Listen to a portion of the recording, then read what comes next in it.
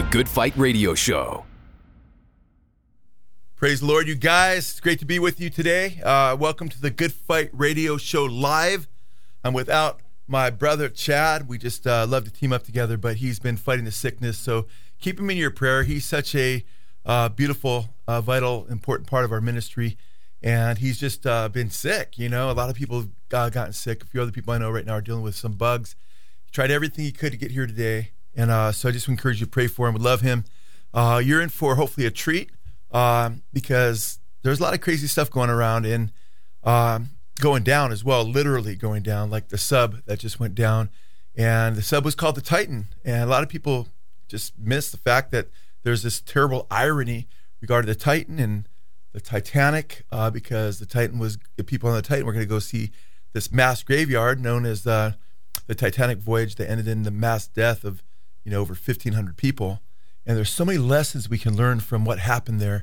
And I just want to encourage you, if you like this video, we've got so much, I believe, by the grace of God, incredible content that's life-changing content, because that's what we're all about, is delivering for Jesus, man, serving him.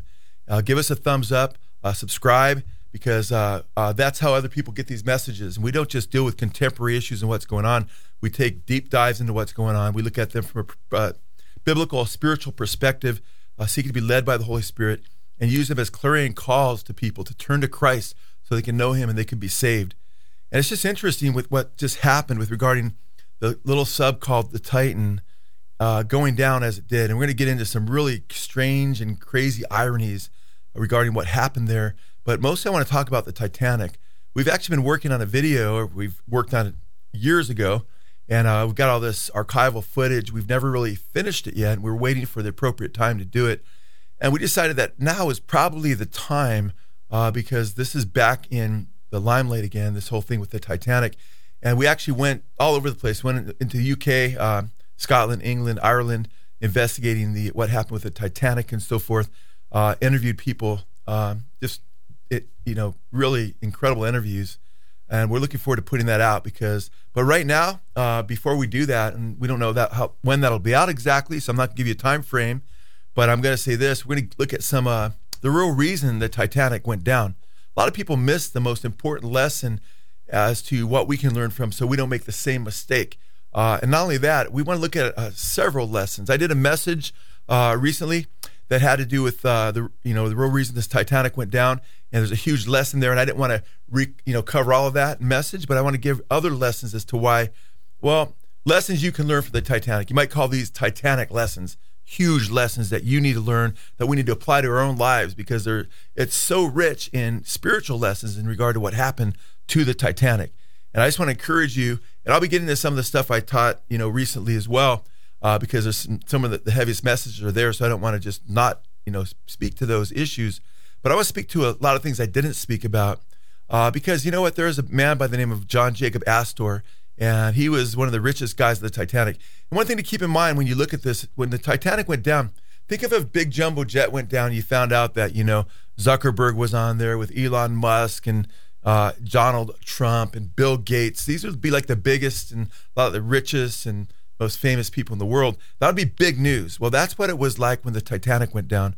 You had a lot of the rich and famous that went down with it. So it's huge lessons. But John Jacob Astor, he had a fortune. He was worth I think he had $87 million, it was worth a lot of money. He only had $2,500 on the ship. But when all went down and everything is said and done in regard to his life, he found out that money could not buy him off the ship. Money could not buy him salvation. There's a huge lesson there, because a lot of people are putting their trust in money. They're putting their trust in technology. They're putting their trust in AI. They're putting their trust in, all kinds of ways to kind of beat death and cheat death and maybe, freeze their bodies in a myriad of ways. But in the end, man, the Bible says the point of man wants to die, but after this is judgment. Everyone's going to face judgment. And it's crazy when you think about it, because he was found with $2,500 on him. But you know what he went for at the end of his life? He was looking for some food. He got a hold of some fruit just to live a little bit longer. That became far more valuable to him than his money. And the scriptures warn us as Christians not to put our trust in money. And many professing Christians are doing that. In fact, there's a whole teaching out there called the Word Faith Movement, or the prosperity gospel. name it and claim it crowd who our hearts break for them because they've been led radically astray, where they're putting their trust in money, many of them. And the Bible warns that in 1 Timothy 6, there would be false teachers who basically teach that godliness is a means of financial gain, and they make that about what the faith is about. And in 2 Peter chapter 2 and 3, it warns about these men as false teachers who bring the truth into disrepute. It says, because of them, the truth is maligned, because they make up stories, it says, and they use greed, it says in the scripture in 2 Timothy chapter 2 there, and it's through their greed that they exploit you and so forth. So we have to make sure as Christians, and a lot of people in our audience are like, yeah, I'm not going to fall for that. It's about Jesus. But we have to watch out, because we can subtly start getting our focus on money and the things of this world instead of the eternal. And the Bible says to keep our focus on the things of the Lord and to set our affections on things above. Jesus said in Mark 8:36, he says, what does it profit a man if he gains the whole world and he loses his soul? And Jesus said in Matthew 19, a little bit right after that, he says, it's easy for a camel to go through the eye of a needle than for a rich man to go into the kingdom of God. And in 1 Timothy 6, the Bible says the love of money is the root of all kinds of evil. And it goes on to say in that passage that by longing for it, many have wandered away from the faith. So let's make sure we guard our hearts and we realize that money can't save us in the end. Only Jesus can save us. Materialism can't save us. And it's kind of interesting because Jesus talked about the deceitfulness of riches that can choke the word out of our hearts in Luke chapter 8, verse 14. And some of these passages, because for these guys, these folks that were dying on the Titanic, they realized, man, money wasn't going to save them. And we're I believe, in the last days. And that was the last day for them personally. But the scriptures warn about saving up money and gold for the last days as though that's going to save us. And I hope these lessons resonate with you, because a lot of Christians think, man, if I could save up enough, man, I'll get through things and so forth. And I'm not saying not to be prepared and not to be wise. I'm just saying don't put your hope in money. In fact, in Zephaniah chapter 1, verse 18, we read this: Neither their silver nor their gold will be able to deliver them on the day of the Lord's wrath. It's not what will deliver us. And all the earth will be devoured in the fire of his jealousy, for he will make complete end, indeed a terrifying one, of all the inhabitants of the earth. And in James 5:3, we read a specific warning that in the last days, the wicked who treasure up their gold will eat them, so to speak. It'll consume them. Another huge lesson from the Titanic was the selfishness of certain people. Praise God, and we're going to get to some other stories where there were valiant, just beautiful model citizens that actually were very Christ-like in what they did as far as saving people, very heroic.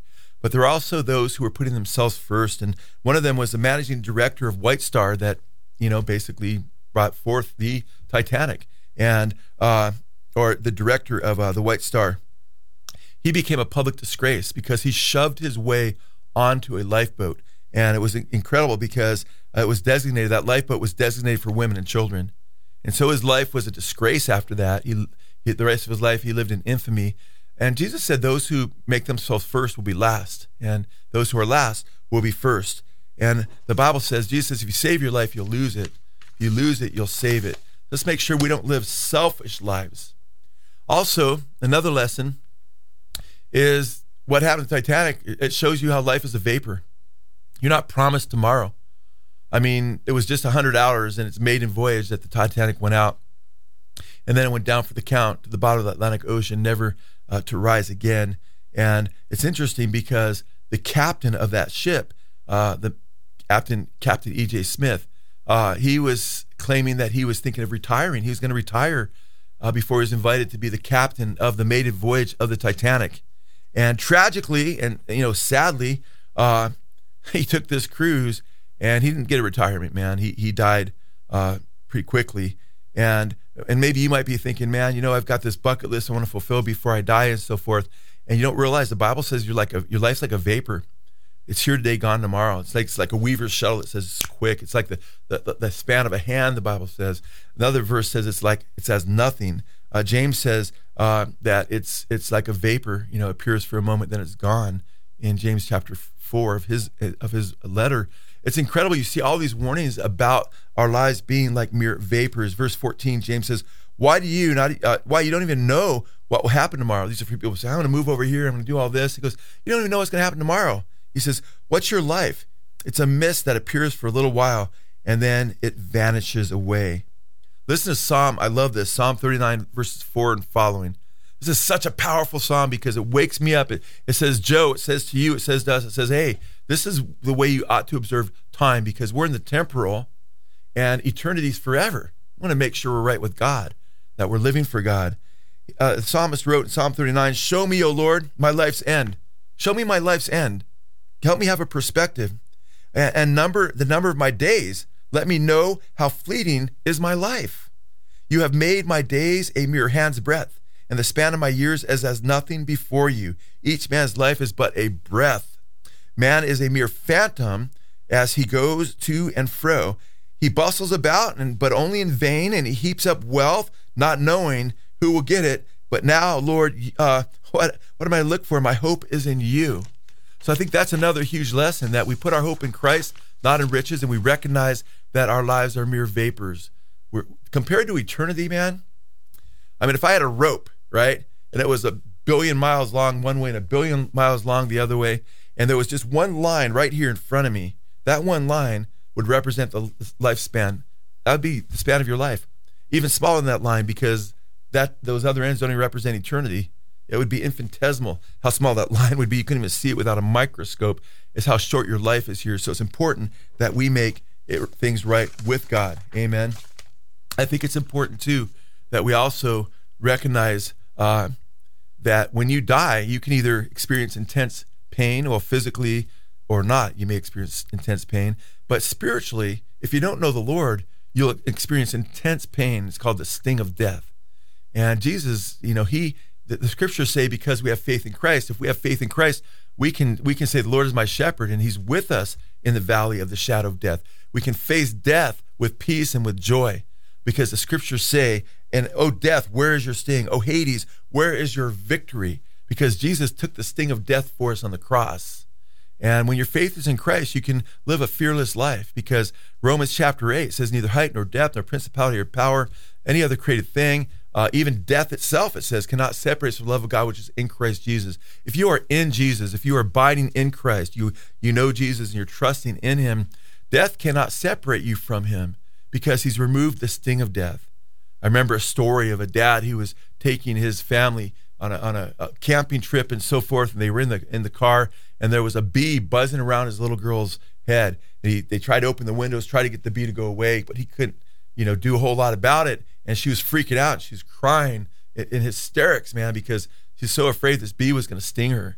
And her dad reached back and bam, snatched the bee, grabbed it, and held it in his hand, and it stung him, And he opened up his hand. It was painful, man. The bee began flying a little bit longer. It was flying around her head again, and she was crying still.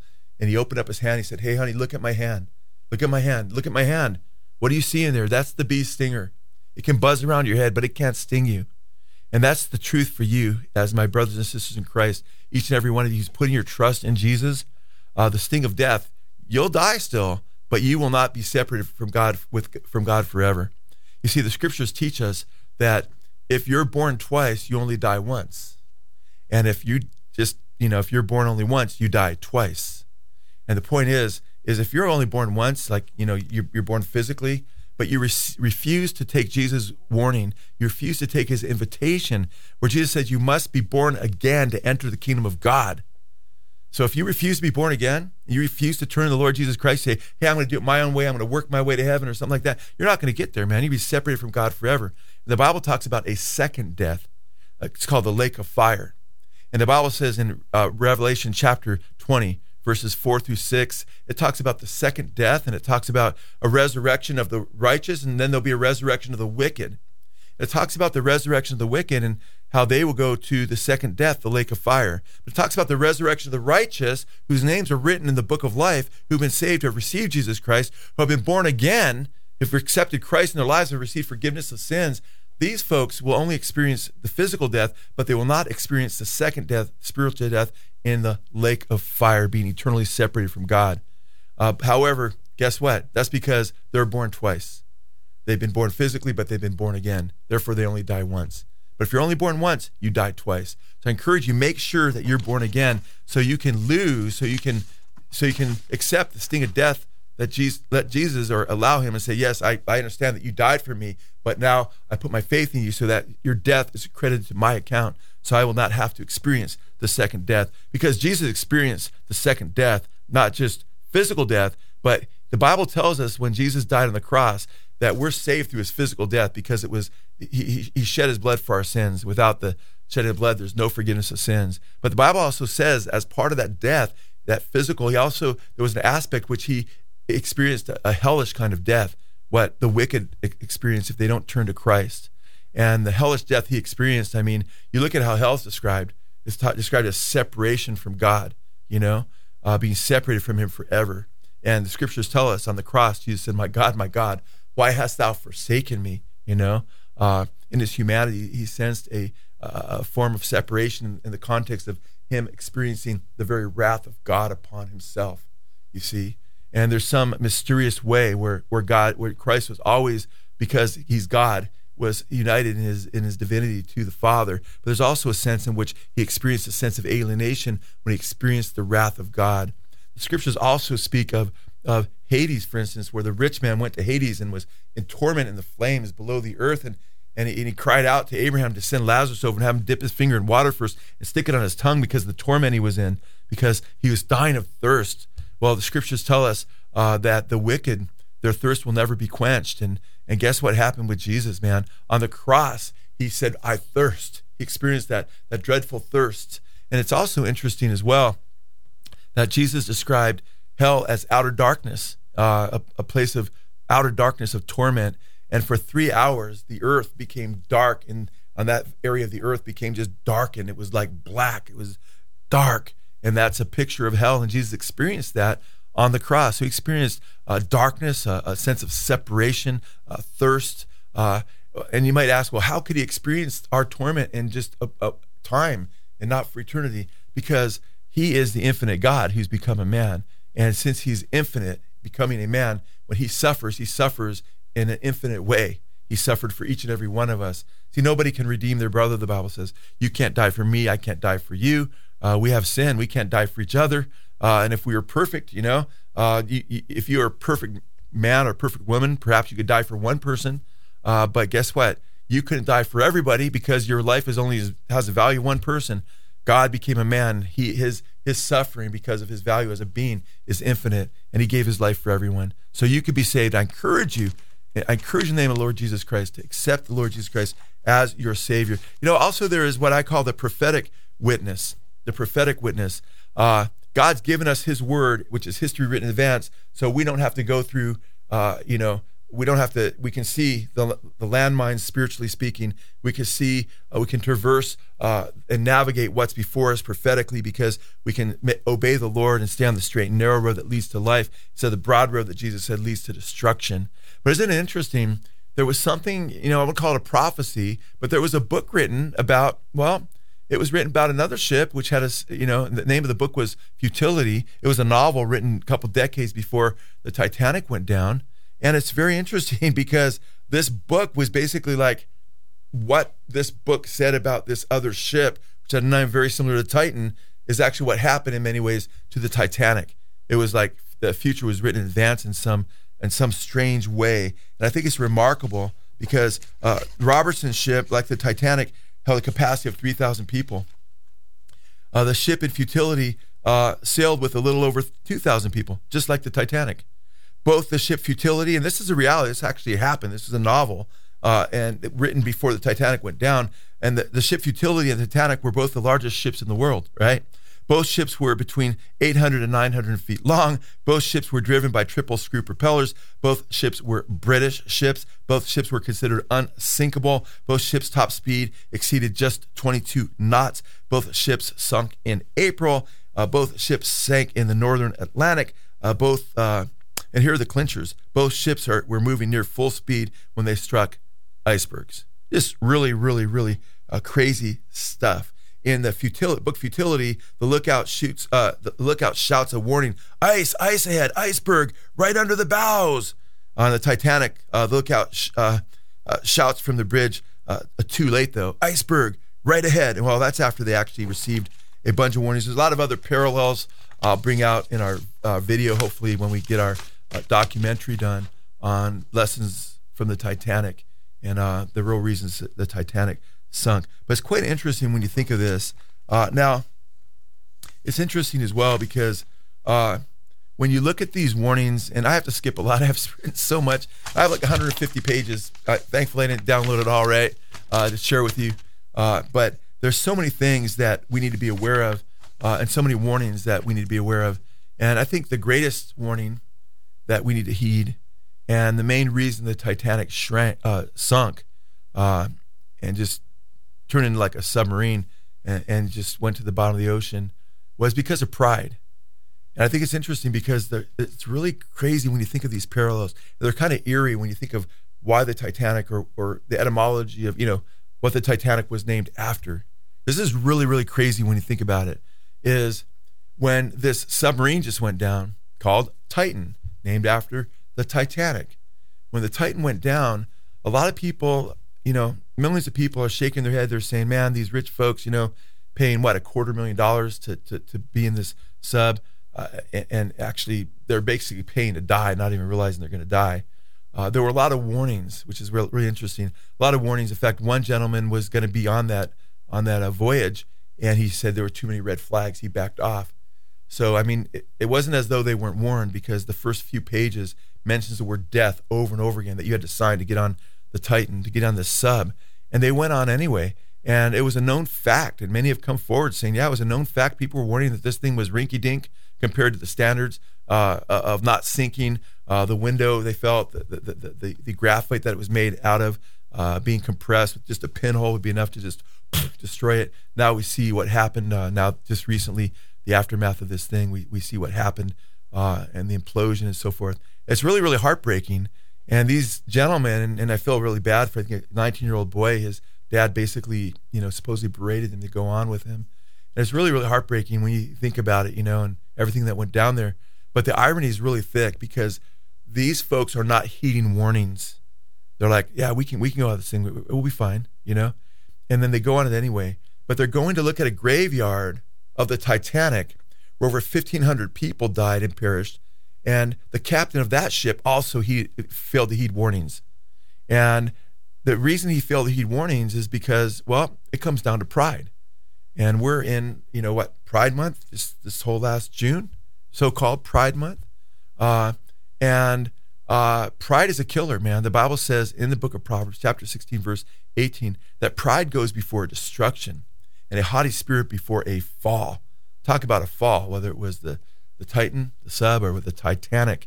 And pride was the key. And I don't think we're hearing much about pride and the real reason the Titanic went down in the news these days. And I think this is a time for Christians to use this as an object lesson when we're witnessing to people and sharing with them, hey, do you realize why the Titanic went down? What's the real reason?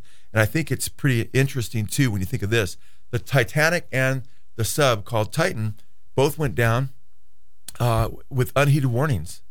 And it's interesting, the Titanic and the Titan were named ultimately after the Titans. These were Greek mythological beings, gods at one time. And according to Prometheus Bound in the ancient Greek text, Prometheus states that Zeus cast the Titans down to the netherworld, to the lowest hell, below Hades, because of their pride. Because of their pride. Isn't that interesting? The Titans were supposedly judged because of their pride. And while the Titans never really existed, a lot of things that you see in mythology actually are basically stories made on some biblical truths, like the fallen angels or the Nephilim or so forth, and different things we read in Scripture. And then you'll see, like, we have the true biblical flood story in Scripture, but then you have all these other flood stories because it's in the human memory and consciousness of ancient humanity. But it's interesting because Satan fell because of pride. He said, I'll exalt myself above the Most High God. I'll exalt myself above the sides of the north, right? Pride, P-R-I-D-E, the middle letter being I, right? It's about I, me, myself, and I. Middle letter of sin is I. And those are reminders to us that we don't want to live self-centered lives, man. We are not God. And if we don't serve God, the creator of all things, and our lives don't revolve around him, then we're doomed. We're like cancer cells, because a cancer cell is a rogue cell in your body, right? And then they multiply. And that's what Satan and the demonic world has done. Make sure you're not part of that spiritual cancer, and that you submit to the Lord Jesus Christ, that you put your faith in him, that you know him, and that you're saved. So what was it that possessed Captain E.J. Smith to go 20.5 knots per hour at midnight through a minefield of icebergs. And think about that. What in the world would have possessed him to do that? According to a man by the name of Lawrence, well, there was a book written, okay, by Lawrence Beasley, and Lawrence Beasley wrote a book because he was a survivor, a Titanic survivor, and he wrote a book called The Loss of the SS Titanic. In that book, he talks about having been on that ship and surviving, how the captain had been heard to say that even God cannot sink this ship. Woo, man. If he made such a declaration, according to Beasley, he did, that was proud. That was proud. That was arrogant. Others had supposedly made the same statement. That was a saying that was supposedly going around. And what's crazy about this is when you look at what happened there, it makes a lot of sense, because why else would you speed at midnight through a minefield of icebergs? Evidently, they felt, hey, if we hit an iceberg, we'll be okay, because this is the baddest, toughest, most radical ship ever, and even God couldn't sink this ship. And that's exactly what they did. And it wasn't as though it was an accident. It was at the last second they saw an iceberg. They received 6 different warnings. They received 6 different warnings about icebergs ahead. In fact, it's interesting. The Californian gave almost every one of these warnings. And they were told over and over again. They called the crew members and told them from the Californian. They said, hey, you know what? There's icebergs ahead. There's dangerous waters ahead. You guys need to change course. And every time they gave that message, those messages were brought to Captain E.J. Smith. And Captain E.J. Smith rebuffed them. Not a big deal. They'd go back and they would not heed the warning. Then another warning would come from the Californian. Hey, there's icebergs ahead. Hey, there's dangerous waters ahead. Change course. They'd go back to him and say, hey, we're getting closer. What are we doing, And what do you want us to do? And he sent them back. No big deal. Finally, another ship that was actually sitting amidst the icebergs, just sitting there realizing what they're in, radioed to the Titanic. And they told, actually the 6th warning didn't even really get to the captain, because the radio operator said, shut up, shut up, shut up. Because he said, we're sitting in iceberg, you're headed right toward us. Shut up, shut up, shut up. We're busy. And hung up on him. The rest is history. So it's really crazy when you think about this, because there were all these warnings, but because they felt like the ship was so radical, so they're on their maiden voyage, they're not going to go down. They didn't heed the warnings, and they went down. And the real reason the Titanic went down ultimately was because of pride. You'll say, why? Well, if you ask somebody, why did the Titanic go down? They'll say, oh, it hit an iceberg. That's not the real reason the Titanic went down. The real reason the Titanic went down was because of unheeded warnings as a result of pride. And I think it's interesting when you consider that, because the gentleman in the ship above said, right, the last warning said, I say, old man, we are surrounded by ice. And that's when they got shut up, shut up, shut up, we're busy. But it's really interesting, because the heroic ship that was basically the Carpathia, and the captain of that ship proved to be heroic, to where people were actually really, really blown away, because the captain of that ship, they rescued all kinds of people from the Titanic. But when he was asked about what happened and how they survived, all the icebergs and so forth, he said he felt he sensed God. He said a hidden hand, I feel, directed me through it, and he was seen praying and seeking the Lord and so forth. So we want to be humble, and we want to seek God, because we can't save ourselves. Again, Jesus said, if you save your life, you'll lose it. If you lose it, you'll save it. We have to watch out for pride. James 4:6 says this, but he gives more grace. Therefore it says, God opposes the proud, but gives grace to the humble. And 1 Peter chapter 5, verses 5 and 6, God resists the proud, but gives grace to the humble. Therefore humble yourself under the mighty hand of God, and he will exalt you in due time. So God's opposed to the proud. If you're a proud and arrogant person, it's all about yourself, and you want nothing to do with God, you can say, hey, I can be my own God. Your time's almost up, man.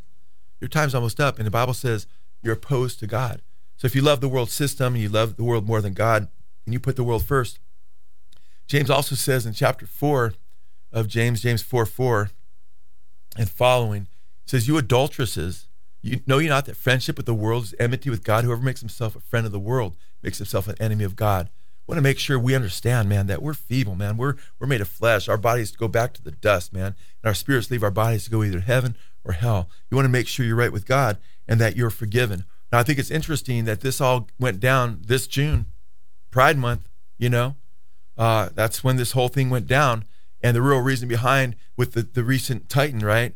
That the sub went down, and now everybody's remembering what happened to Titanic, but they're missing the lesson. It's staring us in the face. Is what's the odds that this would happen during June, during so-called Pride Month, when people are putting their focus on themselves and their own will, and and taking the rainbow, which typically has 7 colors, right? But stripping it one color, giving it 6 colors, the number of man, by the way, 666, the number of the Antichrist, emphasizing the number of man. We're feeble, man. We're just men. And then celebrating sexual debauchery where everything's inverted, everything's backwards, everything's upside down. We read in Romans chapter 1 that the Creator is to be worshipped. He alone is to be worshipped, and that he's given evidence of his creation through all the things that he's made, but people worshiped and served the creature instead of the Creator. Instead, turned from our bodies are made for Creator worship, but they've turned to creature worship. Men with men, Paul goes on to say, and women with women.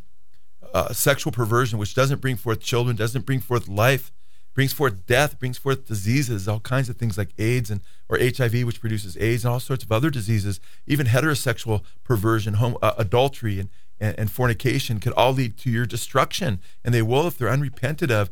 And pride is just celebrating this so-called sexual freedom where we can jettison the morals that God has given us, and we fail to recognize that God created sex. God's the one who designed it. He designed sex to be in the confines of a marriage.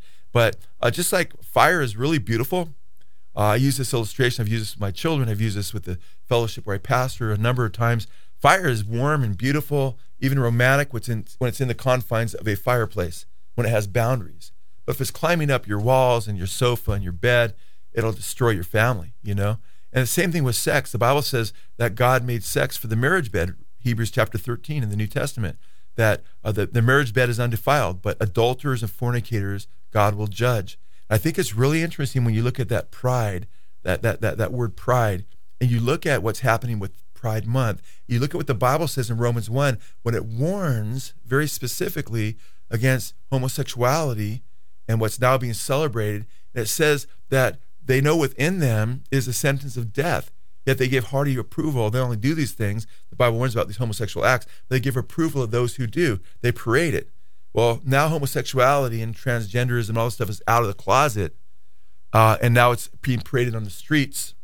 We just had this, and since, for those of you who are listening live, we just did a video that you'll see tomorrow on 511 News, where we look at the whole transgender thing that's going down over in, the transsexual march that just took place in New York City, where they were chanting during this march that we're here, we're queer, and we're coming for your children. We're here, we're queer, we're coming for your children. And the news media says, oh, well, they're just words. They didn't mean it that way. They're just playing in the stereotype. You watch tomorrow. If you're watching live, that'll be tomorrow. You'll see the 511 program where we show the roots of actually who's actually organizing this parade. You're going to see it's tied to Satanist Lester Crowley and Harry Hay, who co-founded. I'm giving you a little bit of the lead away, so I won't give too much of it away, but you'll see what's really behind that. And when these guys start this I should say march, the guys that are organizing the march, you look at the roots of those who organize the march, the radical fairies, and you'll see that it's always been about our children. Man, you need to stand steadfast, because guess what? There are people that are full of pride, even as Sodom and Gomorrah were filled with pride. In fact, Ezekiel 16, and in the book of Ezekiel, it talks about the first sin that's mentioned of Sodom is pride. It's first sin on the list. First sin on the list. And these men, arrogantly, older and younger men, they're going after the youth. They went after, Lot's friends, which were angels in the form of men, so they just understood them as men, and they were demanding that Lot release them or let them or put them out of the house so they could rape them and have sex with them. And it's interesting in Romans 1 when it talks about men with men and females with females and how this is unnatural. I mean, just use common sense, folks. It's unnatural for two men to be together. It's unnatural for two women to be together. Physiologically, biologically, a man and a woman are meant to come together and be fruitful and bring forth life. But it's interesting in Romans 1 where it talks about men with men and women with women. You know what else it also talks about? It talks about how in verse 30 of chapter 1, it says that it talks about how they'll be filled in verse 29 and then verse 30, be filled with pride. Isn't that interesting? And it says they'll be without love, and the Greek is without family love, but they'll be filled with pride. And pride is the opposite of love. I'm not talking about pride in the sense of being happy for someone or glad your kid hit the ball or something like that. I'm talking about pride in self and exalting self above God. And it's interesting, when Romans talks about that lack of family love and the destruction of the family, we read about that also in 2 Timothy chapter 3. Some of you are familiar with that because we've taught on this before as well, where Paul says in the last days, perilous times will come. Here we are, folks. Terrible times will come. Men will be lovers of self, covetous, boasters, proud. There it is again. Blasphemers. He also says, this, without family love, or without love. The Greek word's astorge, just like in Romans 1. That word appears only twice, in Romans 1 and in 2 Timothy 3. And the King James translates it without natural affection. And that's what homosexuality is. It's not natural affection. If you're right now listening to this, you're like, you know what, Joe, I know what you're right. I know you're right. It makes sense biblically. It makes sense with the human anatomy. It makes sense with the production of children versus a disease versus children. It all makes sense. But I've got these feelings. I've got these feelings that are just ungodly for the opposite or for the same sex, or what have you. Because you have feelings doesn't make them right. Heterosexual men could have feelings for a woman that isn't their wife. Those feelings, just because their feelings are there, doesn't mean that they're right, and doesn't mean they should be celebrated, because we're fallen, man. We've fallen, we're shattered, we've been broken, and we no longer retain all of the image of God that we once had. Yes, we're made in His image, and James chapter 3 affirms that we're still made in the image of God, but that image has been depraved, and we need to be forgiven, we need to be transformed. So if you come to Christ, you wouldn't see it right now, maybe because of the boat that you're in, so to speak, right? You're in the Titanic, and you have affections that are unnatural, but God will give you a new heart. It says that you'll be born again. If anyone be in Christ is a new creation, the old things have passed away, and all things have become new. And Paul, when he talks about the homosexuals, the adulterers, the fornicators, the thieves, the drunkards, the effeminate men that want to be women, right? The Bible speaks to all these things. In 1 Corinthians 6, 9, and 10, he says, don't be deceived. Those who live those kind of lifestyles will not inherit God's kingdom. Don't be deceived. You won't inherit God's kingdom if you live like that. So it's imperative that you understand that if you repent, that the passage goes on to say in verse 11, such were some of you, but you've been washed or cleansed, right? You've been justified. You have, through calling out in the name of Jesus Christ and by the power of the Holy Spirit, it says. So God forgives us through what Christ did on the cross in dying for our sins. And He transforms us by His Holy Spirit to make us new persons, new creations. I wasn't born into a Christian home where everybody knew Jesus. Nobody knew Jesus. I was lost like everybody else. I was filled with sin, sex, drugs, and rock and roll before I came to Christ, man. But you know what? When I was just about turning 18, right around that time, God revealed to me that I'd opened myself up to the powers of darkness. And I embraced Jesus Christ as my Lord and Savior. I cried out to Him, God, have mercy on me. I'm a sinner. After I realized who He was, because I was in the midst of an occult experience, I realized the devil was real. And I just prayed a feeble prayer like, God, only, I didn't even say God. I said, only in goodness, but that's who I was crying out to. He stopped my experience. That happened like 2 different times. And I realized, wow, just like there's a devil for sure. I know it now. And I used to mock that idea. And I opened myself up to those dark forces. I realized they're real. So I realized God was real, because both times I cried out to Him, and back to back, like a week apart or so, He answered that both times. And when I embraced Jesus Christ as my Lord and Savior, my life has changed for 35 years or so since then. I mean, my whole life has been, I got to do the math. I don't think about it as much because I'm just rejoicing in my salvation. I got saved in 81. So I've been saved for quite a while, guys, over 40 years, I guess, now when you think about it. And I haven't regretted one day of it. I regret pretty much all the days when I was in rebellion to God. There were incidences where I had times that weren't evil. So I wouldn't say I regret every single aspect of those days, but I regret the old person that I was. I was very anti-God, didn't know God, was adrift on my own Titanic, man. And you're on one of two ships, man. You're either on the Titanic or you're on the ark. You see, the Titanic represents the broad road that Jesus says leads to destruction. He says many people go that way, and it leads to destruction. But the Titanic represents the narrow gate.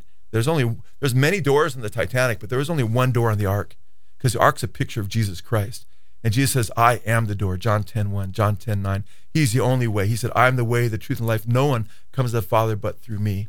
And just as the Titanic went down and was destroyed, the ark was saved. In fact, the ark the ark represented salvation for anybody that was on it from the wrath of God. We all deserve God's wrath. The Bible says that we're children of wrath before we come to Christ. We deserve his wrath. But the ark itself is a picture of salvation because the ark was made in such a way where it was able to withstand the flood. And what's interesting about the ark, it was shaped, if you look at the dimensions, it was shaped like a huge casket. And I don't have time to get into it, but it was basically like a huge casket. And guess what? When you went in there, you were identifying with Christ's death because it was made out of wood. Jesus died on the cross. The one door, he is the only way. Okay, you come on the ark, and the wrath of God is the water, man, that was flooding the earth because of their wickedness. It says they were only thinking evil thoughts continually. Same thing. Jesus says it might be just like the days of Lot. He said it would be like the days of Lot with homosexuality in the last days of Luke chapter 17. They said it would also be like the days of Noah. Days of Noah, everything, it says there was a population explosion. Genesis 6, the first few verses, says their thoughts were only evil continually. It says the world was filled with violence. Does it sound familiar? It says there was sexual perversion on the planet. The sons of God were having sex with the daughters of men and so forth. But righteous Noah, he was a preacher of righteousness, and his family listened to him. And very few people were saved. That's why Jesus said, enter the narrow gate. For as straight is the way it leads to life, and few are those who find it, man. God's allowing you to hear the truth right now. These words that I'm sharing with you, if you reject these words, if you reject the Lord Jesus Christ, man, you do it to your own eternal demise. In fact, my sharing the gospel with you, pleading with you to come to know Jesus, these words will haunt you in hell forever and ever and ever because they'll be replayed back to you. You're constantly thinking, why did I hear that? Why did I know what he was saying but refuse to repent? Don't refuse to repent, man. Turn to Jesus right now. And it's interesting, the ark shaped like this huge casket. Peter says it's a picture of Christ and his resurrection in 1 Peter chapter 3 because it says the ark went through the water. Can you imagine that huge storm? Probably went through the water a number of times, but it was like a casket buried under the water, coming back up. And the water was a picture of God's wrath. Guess what? Jesus died for our sins. He was buried, and he rose again and conquered the grave. So if you are in Christ, he's the ark who died for you, was buried, and your life is in him, and he rose to life. And now your resurrection life is because of his life. Because you share in his death, you shall also share in his resurrection if your faith is in the Lord Jesus Christ. So pride is a killer, guys. And it's just absolutely important that we make sure we understand that I don't think it's a coincidence. I think because of God's providence, his sovereignty, that everything that we're seeing right now is actually tied to a reality. To reality that, he loves us and doesn't want us to perish. You see, the Bible says the point of man wants to die, but after this, the judgment. We only have one opportunity, man. It's not reincarnation. You come back over and over again until you get it right. You see anybody getting it right? The Bible said all have sinned and come short of God's glory. The Bible says the wages of sin is death, Another lesson I think that's important is gratitude. You know how much gratitude people had that they were actually saved off the ark by the lifeboats, by the people in the lifeboats that risked their lives and tried to save them. Many women and children and some men were saved as well. They had gratitude. And do you have gratitude? If you're a Christian, do you show gratitude because the Lord Jesus Christ saved you? Do you daily say, thank you, Lord, for your goodness to me? Thank you for your goodness. Thank you for your love. Thank you for saving me. Thank you for sending your son. And thank you, Lord Jesus, for dying on the cross for me. We need to show gratitude and thanksgiving. But if you're going back to sin and living a life of sin and rebellion to God, that's not gratitude, man. That's selfishness. And I've got a number of people I could cite here, which I'm not going to take the time to do, that where there was gratitude. They were just so thankful that they were able to be saved. But I want to give you a little illustration to see if you're really showing gratitude after you've been saved, because you've been saved not by a mere lifeboat, but by the ark himself, the Lord Jesus Christ. And we need to show him gratitude every day. But think if there was a woman and an assailant, a wicked rapist is breaking in her home and he's riddled with AIDS, right? And he's going to infect her and rape her and so forth. And what happens, I know it's a pretty radical illustration, but it's powerful when you think this through. I hope it really makes you hate sin more. And then her husband, he risked his life to stop this man from raping her before the man could actually get a hold of her. And he's struggling with him, and the man stabs him to death, right? And then, he bloodies up the man pretty good and trying to protect his wife, and the man takes off, and all of a sudden her husband just dies there in her arms, right? Now what would you think if the man that this woman was saved from, this rapist, what would you think of the woman and her husband being so heroic and dying to save her life, right? What would you think if you found out that later on, a few weeks later, that this woman tried to found out who this man was, make contact with him, and wanted to sleep with him, and wanted to marry him? What would you think of that woman? Pretty disgusting, right? Because she's wanted to sleep with the very one that her husband had saved her from and died in saving her, right? Well, that's what it's like when we go back to a life of sin, man. Because Jesus died to save us from sin. If we go back to sin and live a life of sin, we're actually mocking Jesus. We're actually showing no gratitude. We're going back to a life that Jesus died to save us from. Lesson there, man, is to hate sin and show gratitude. Show thankfulness to the Lord Jesus Christ for saving you and remain forever the bride of Christ. A couple more lessons I want to share with you that I think are really, really profound. I want to encourage you to be like Lifeboat 14. Be like Lifeboat 14. You see, there were lifeboats that, people that were saved on these lifeboats, but many of these lifeboats, for the most part, none of them really went back to save more people. And one of the fears were that if you go back, people that are in the water, that are trying to, on a board or what have you, they can sink the lifeboat, and it was risky. The waters were risky. People trying to get in the lifeboat, you could risk your own life. So, for instance, in Lifeboat 6, 26 people were saved in all, mostly women, but also a few men. And it's interesting because the quartermaster, Robert Hitchens, he refused to go back. People were saying, should we go back? And he said, no, we're not going back to the boat. It's our lives now, not theirs. So some selfishly, just like Lifeboat 6, there's that number again, kind of interesting. Lifeboat 6 refused to go back and save more people. But it's interesting, Lifeboat 14, wow, I love Lifeboat 14 of the people on it because they went back. And Lifeboat 14 reportedly went back and rescued what became more survivors. And it's interesting because the guy that was kind of commandeering that lifeboat, a man by the name of Lowe, he said, okay, let's wait until there's an opportune time, but let's go back and let's wait. And he maneuvered his way and was able to save more people. I want to be like Lifeboat 14. Lifeboat 14, we're called as Christians not to live for ourselves anymore, but live for the one that died for us, to show that gratitude, and not to let sin reign over our bodies, and not to go back to sin like we talked about with regard to that woman that went to the rapist and so forth in the illustration. We're supposed to be like Jesus, man. And Jesus came to seek and to save, the Bible says, that which was lost. And the Bible says that we are his ambassadors as Christians. And the Bible says we're no longer supposed to live to ourselves, and we're to esteem others as higher than ourselves, and we're to have this mind in us that was also in Christ Jesus, who, although he exists in the very form of God, didn't consider equality with God something to be held on to. He could have just remained God in heaven and not become a man. But as God, he became a man and united humanity with his deity as the God-man. He says he humbled himself to the point of death, and it says even the death on the cross, the worst kind of death you could possibly suffer, to save us. And that's what we're supposed to do. We're supposed to be like Lifeboat 14 and risk our lives to see other people saved. We're supposed to be ultimately like Jesus and humble ourselves and reach out and seek to save the lost. The Bible says that Jesus came to seek and to save that which was lost. Paul says a trustworthy saying in 1 Timothy chapter 1, verses 15 and 16, that Jesus came in the world to save sinners, of which I'm the worst. And then Paul said if he saved me as the worst, he did so, he says, because he wanted others to know that they too could be saved. If he could save the chief sinners, which he did, obviously he'd save whoever would come to him. Because Paul goes on to say that he doesn't will that any would perish, or he goes on to say that God wills that all would be saved and come to the knowledge of the truth, and he gave himself a ransom for not some, but for all. That's in 1 Timothy 2:4 and 2:6 and 2:5. Right in the middle of those two last verses I quoted, says, there's one mediator between God and man, the man Christ Jesus. But the scriptures tell us in the book of Jude to save some, having mercy, on them, and hating the garment polluted by the flesh, and save some, snatching them out of the fire.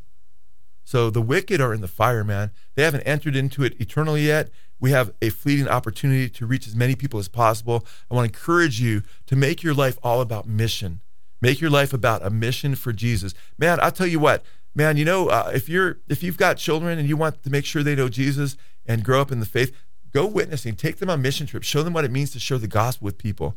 I've got children and now a bunch of grandchildren, and my children all love Jesus, but one of the things that impacted them the most was getting them involved in street witnessing, sharing the gospel with me. whether it's going to Sunset and Highland and Hollywood, or going to in Santa Monica, going to 3rd Street Promenade, sharing the gospel with them here in where I live in Simi Valley, California, sharing the gospel with them there, and watching and them seeing what what really mattered in life was getting people saved, man, knowing the Lord and making him known.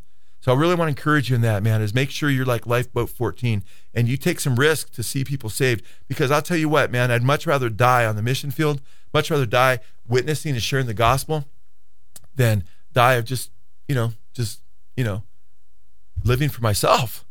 Because living for Christ is the key, guys. That's where true joy is. And notice that those folks who live for Jesus and aren't on the sidelines complaining about everybody else, but are actually doing the work of the gospel, seeking to bring people to Christ, seeking to strengthen their brothers and sisters in Christ, loving one another, and even, trying to reach out to the lost that are caught up in all these sins and they're caught up in the waves. Have mercy on them. Yeah, they're lost. They don't know Jesus, but they need Jesus. We were lost. We need to remember that we were lost before we were found, and thank God somebody reached out to us. Amen.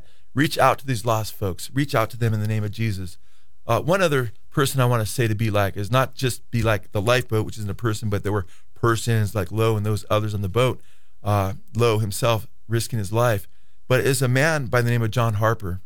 See, John Harper was going from Glasgow, Scotland, and he was on the Titanic, and he was going to Moody Bible Church to speak, a pastor. When we were working on our documentary on the Titanic, we visited this church in Scotland. What a remarkable man, because he was sharing the gospel of Jesus Christ as the Titanic was sinking. And even when he was in the water, he was in the water just before drowning, he was clinging to a board and he was preaching the gospel to people, sharing with them. He was preaching, he was sharing Acts chapter 16, verse 31. And he was quoting the verse, believe on the Lord Jesus Christ and thou shalt be saved. So he was shouting to people, believe on the Lord Jesus Christ and thou shalt be saved, as they're holding on to debris and they're going to drown themselves. And many of them were drowning at that time. And he's crying out to them.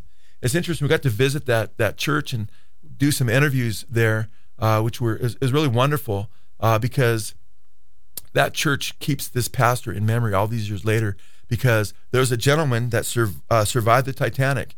And guess what? I love this. He says, I'm a survivor of the Titanic.